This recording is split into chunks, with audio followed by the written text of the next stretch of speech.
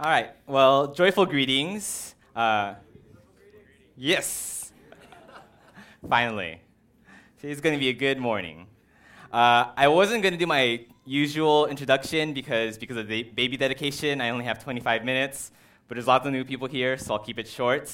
I'm not the pastor. Wilson was. He was just up here. I just love to serve this church as a preacher on the preaching team. As I said, I don't have much time. My name is Patrick Fisher. And I've been given 25 minutes to talk about all the kings in the Bible. I told different people this, and they're like, 25 minutes? That's like my introduction right there. But before I do that, I really want us to have a time of discussion where we can engage with one another. And so I have a quick discussion question. Perfect. It's, if you were to summarize the entire Bible in just one sentence, what would that sentence be and why? So pair up, just do pairs and talk about the discussion question. I'm timing you guys now. Go. All right, sounds like you guys are good. Well, the reason why I asked that question is because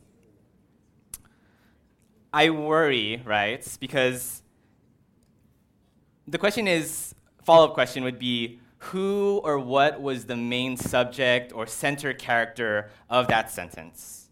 You know, my worry is that if it was yourself or people, then I strongly think you may be understanding the Bible totally wrong. You may be seeing it more as a yearbook instead of God's actual story. Because when you get a yearbook, what do? What's the first thing you do when you get a yearbook? You look for yourself, right? Like I remember I'd go in the back, look at the index, and see how many times I pop up. And I say, oh, I'm 5 times this year. I'm in the wrestling picture, I'm in the regular picture, and that's it. That's the only thing I do when I look at the yearbook. I don't read anything else, don't look at any other clubs. And so if we have this approach when we open up our Bibles, when we only look at ourselves or for ourselves, then I think we have the Bible all wrong. The Bible isn't a yearbook. It isn't about us. It's about God and His story. And so we've been seeing this as we've been going through our series, Bible in a Summer. We see how God, He creates the universe, and it was good.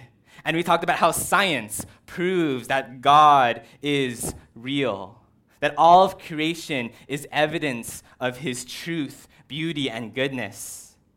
And then we talked about how life was in the Garden of Eden, how God creates Adam and Eve in His image. He has a relationship with them, and it's wonderful and it's intimate.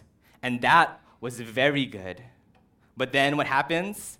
Man sins, ruins absolutely everything. But God, He makes a promise.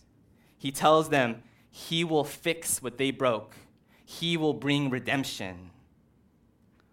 Then Adam dies, and the story continues.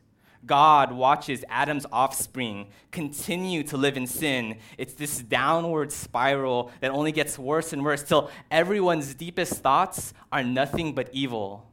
And so the holy God, He responds by pouring out His just wrath on the wicked. He wipes out the entire world with a flood, except for those that He chose, a man named Noah, his family, and the animals. But after the flood, God makes a promise to Noah. He tells them, I'm not going to destroy the world or mankind like this ever again. Instead, I'm going to rescue and redeem. Then Noah dies, and the story continues. God chooses a man named Abraham. Out of all the millions of other peoples He could have chose, He chose him. He showed him favor, counting him as righteous. He makes a promise with this man, saying, look, from your offspring, I'm going to make you into a great nation. Your people, the people of your offspring, will outnumber the stars, and all the other nations will be blessed through you and your offspring. And so, even though Abraham and his wife are old in age, God miraculously gives them a child. And this is the start of God's special family. Then Abraham dies, and the story continues. Abraham's sons continue to live under God's promise, protection, and love. Abraham's God becomes the God of Jacob, and Jacob's God becomes Isaac's God, and Isaac's God becomes Joseph's God. And God continues to stay true to his promise with his people. God uses Joseph to preserve his family, to help them flourish and grow in the land of Egypt. And eventually, Jacob, Isaac, Joseph, all of them die, and yet the story continues. Years pass, and a new Pharaoh comes, and he fears that the Israelites, God's people, are becoming a threat because there's too many of them. So he orders that all the male babies be thrown into the river. But God, he saves a baby, Moses, and he raises him up to be a deliverer, to set his people free from captivity. And so Moses, he answers the call of God. He helps set God's people free. He receives the law and helps his people return to the promised land where they can be fruitful and multiply. And then Moses dies, and we continue with the story. Do you see what's reoccurring here? We blossom and flourish like leaves on the tree, then wither and perish, but naught changeth thee. This story, the Bible, all of life, this universe, it's not about us. It's about God. This is his story. And so we continue to see God moving. Where we are is he's setting his people apart from other nations. God has made the Israelites special.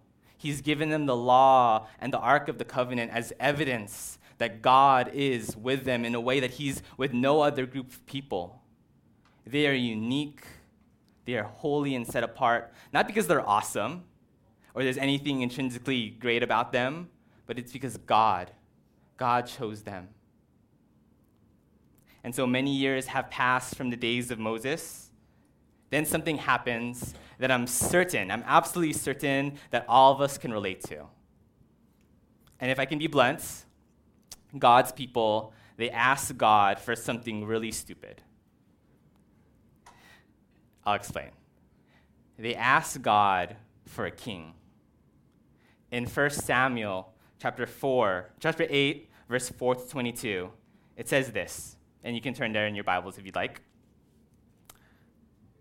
So all the elders of Israel gathered together and came to Samuel at Ramah. They said to him, "You are old, and your sons do not follow your ways. Now appoint us a king to lead us, such as all the other nations have." But when they said, "Give us a king to lead us," this displeased Samuel.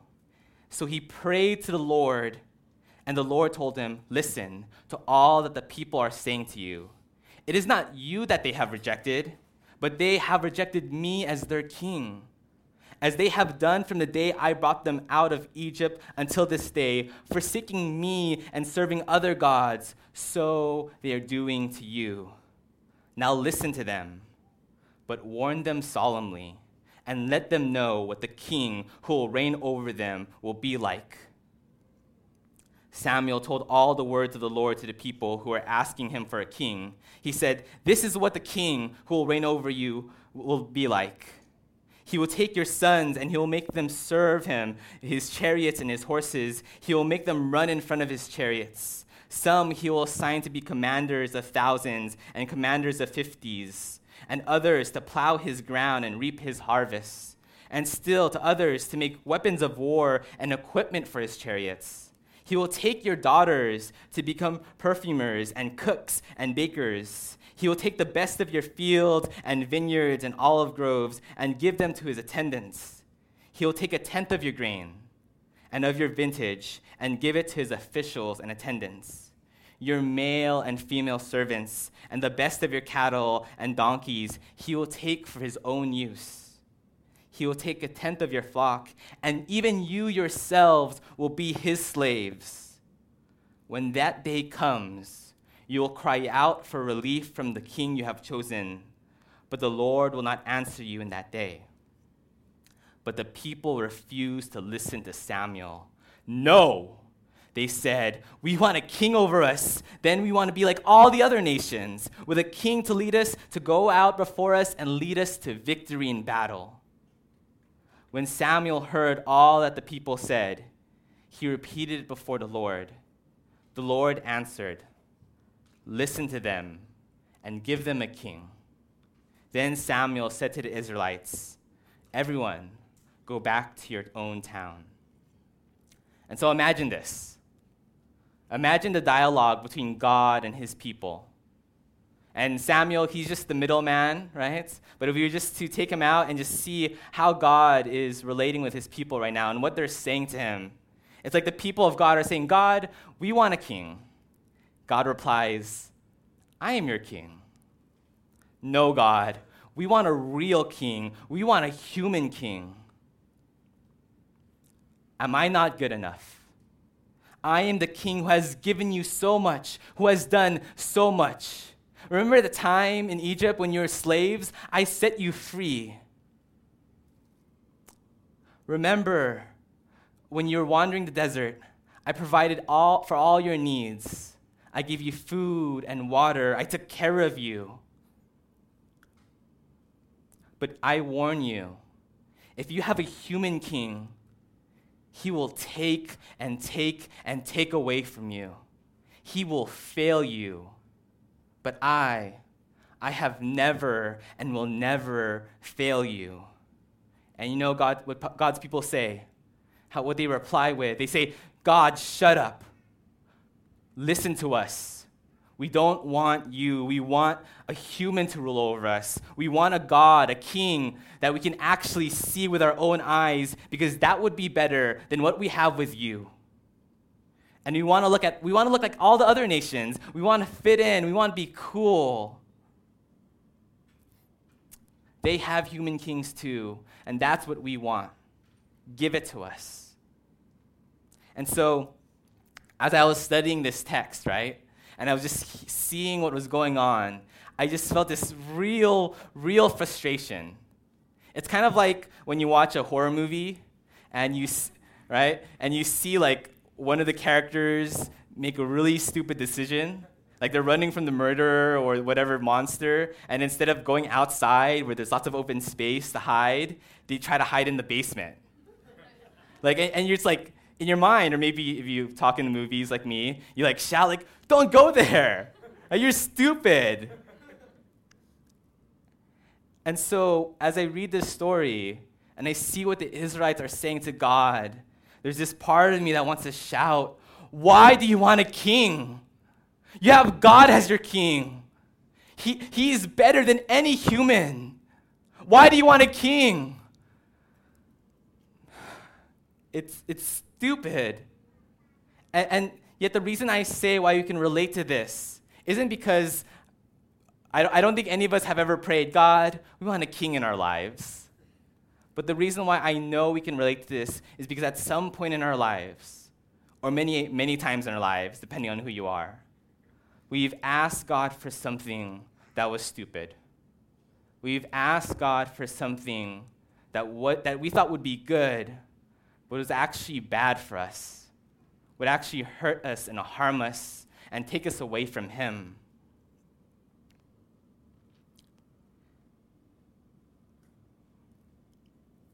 And yet, what God does is He gives them a king.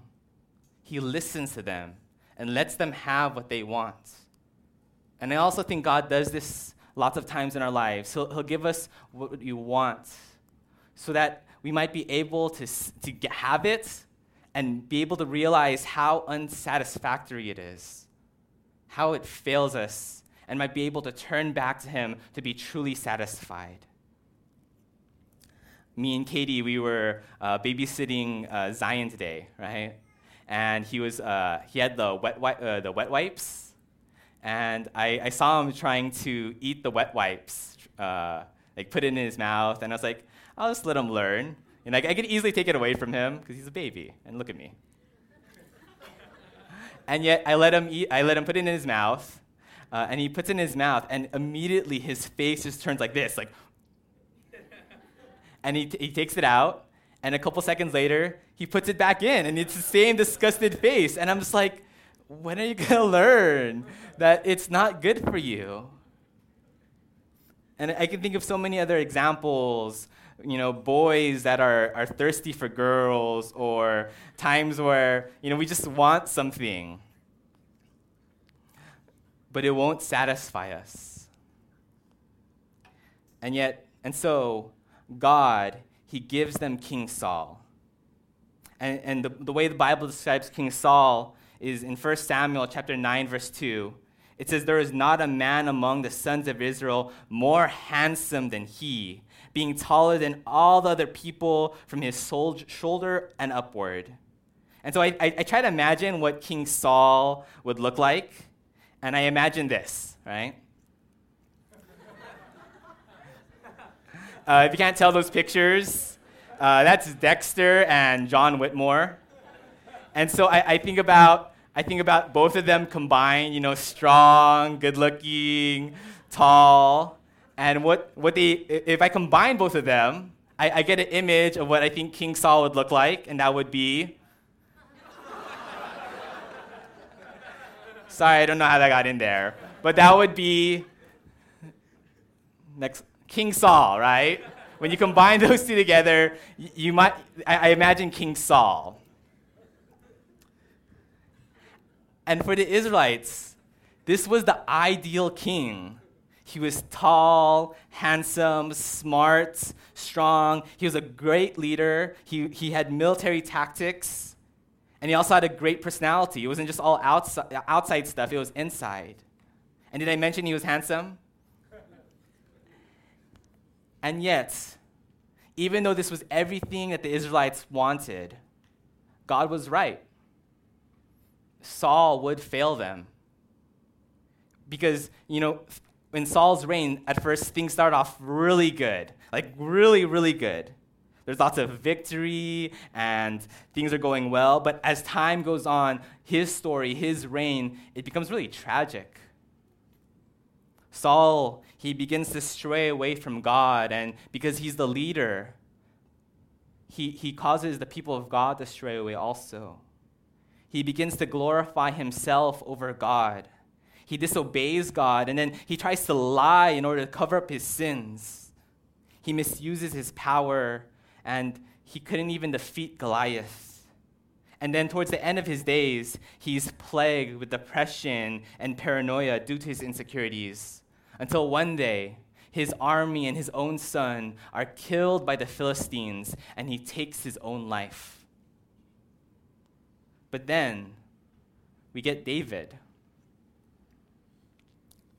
And David, he too was handsome. He too was strong. He could take down lions. But he was better. He was better than King Saul. What set him apart? It wasn't the outside. It was the inside. It was his heart. He was a king that even after he sinned, and he sinned bad. I would look it up. I don't have time to go through that story again. Only 25 minutes. But look it up. He sins really bad, but he doesn't just sit in his sin and reflect in it and wallow in it, but he repents. He goes before God, and we get this very beautiful psalm of repentance in Psalm 51. And then in Acts chapter 13, verse 22, it says, "But God removed Saul and replaced him with David, a man about whom God said, 'I have found David, son of Jesse, a man after my own heart. He'll do everything I want him to do.'"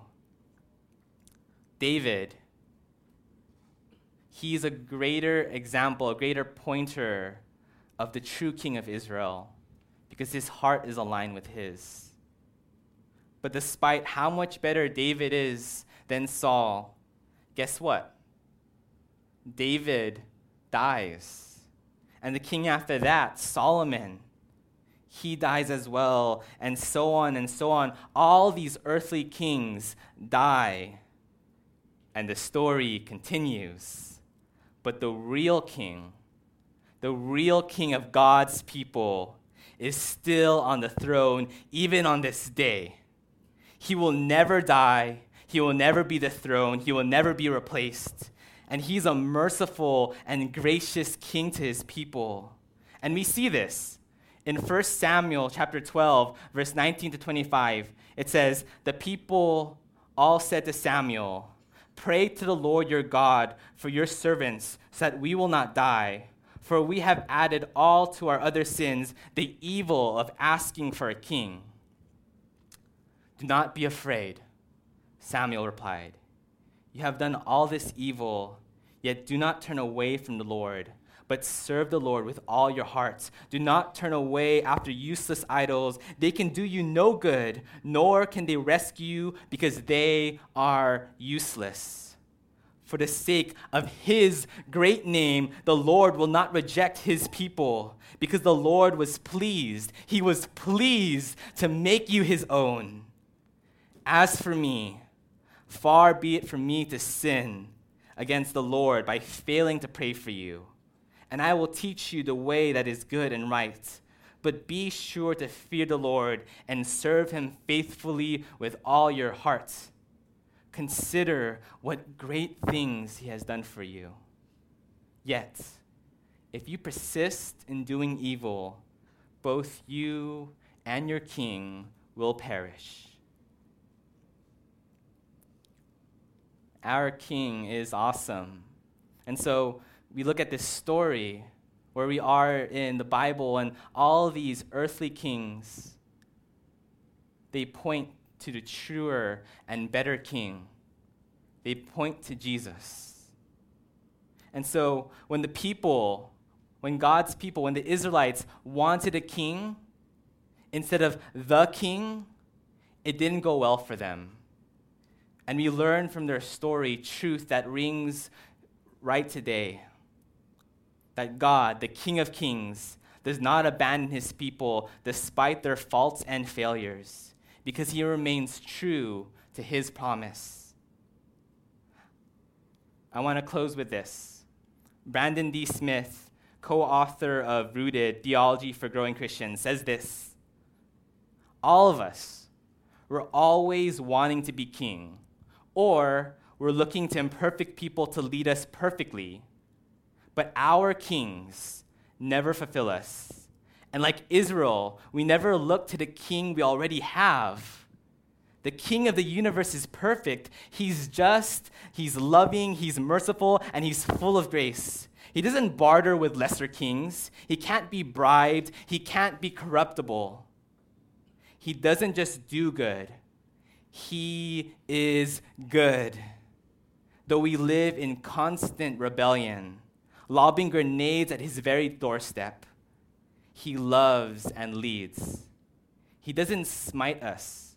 He doesn't exile us. He still welcomes us to his table. Hebrews 4, chapter 16 talks about how we can approach his holy throne with confidence.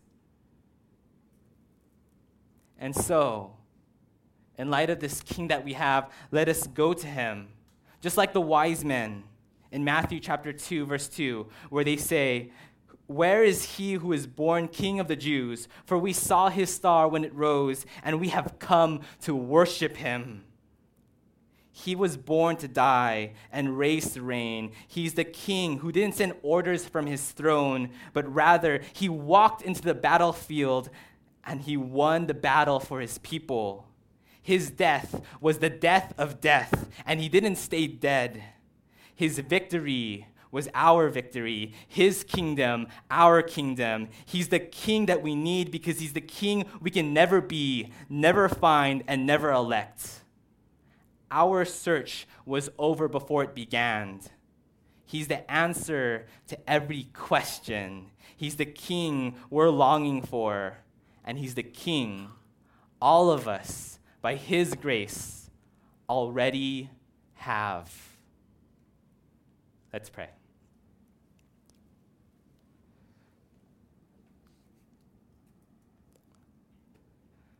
God, thank you so much that we can declare you as king.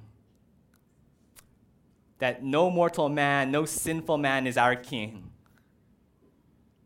And I pray that we would look at our lives, where we're at, and we would see, are we giving you the authority that you deserve? Are we trusting you for the king that you are? You are a God who is good.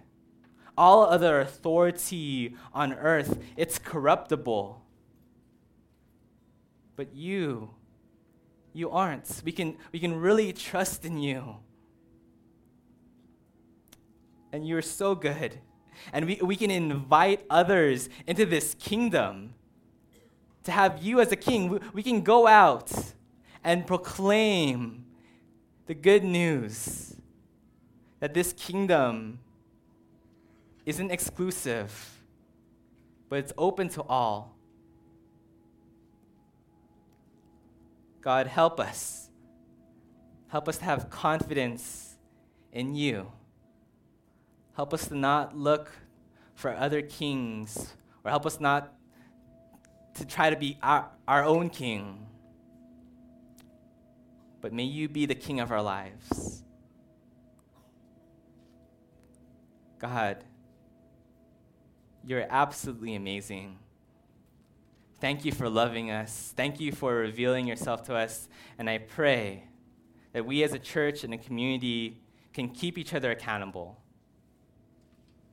That we'd pour life into each other and pour truth to each other. That we'd point each other to you, our King. For it's in your mighty and matchless kingly name we pray. Amen.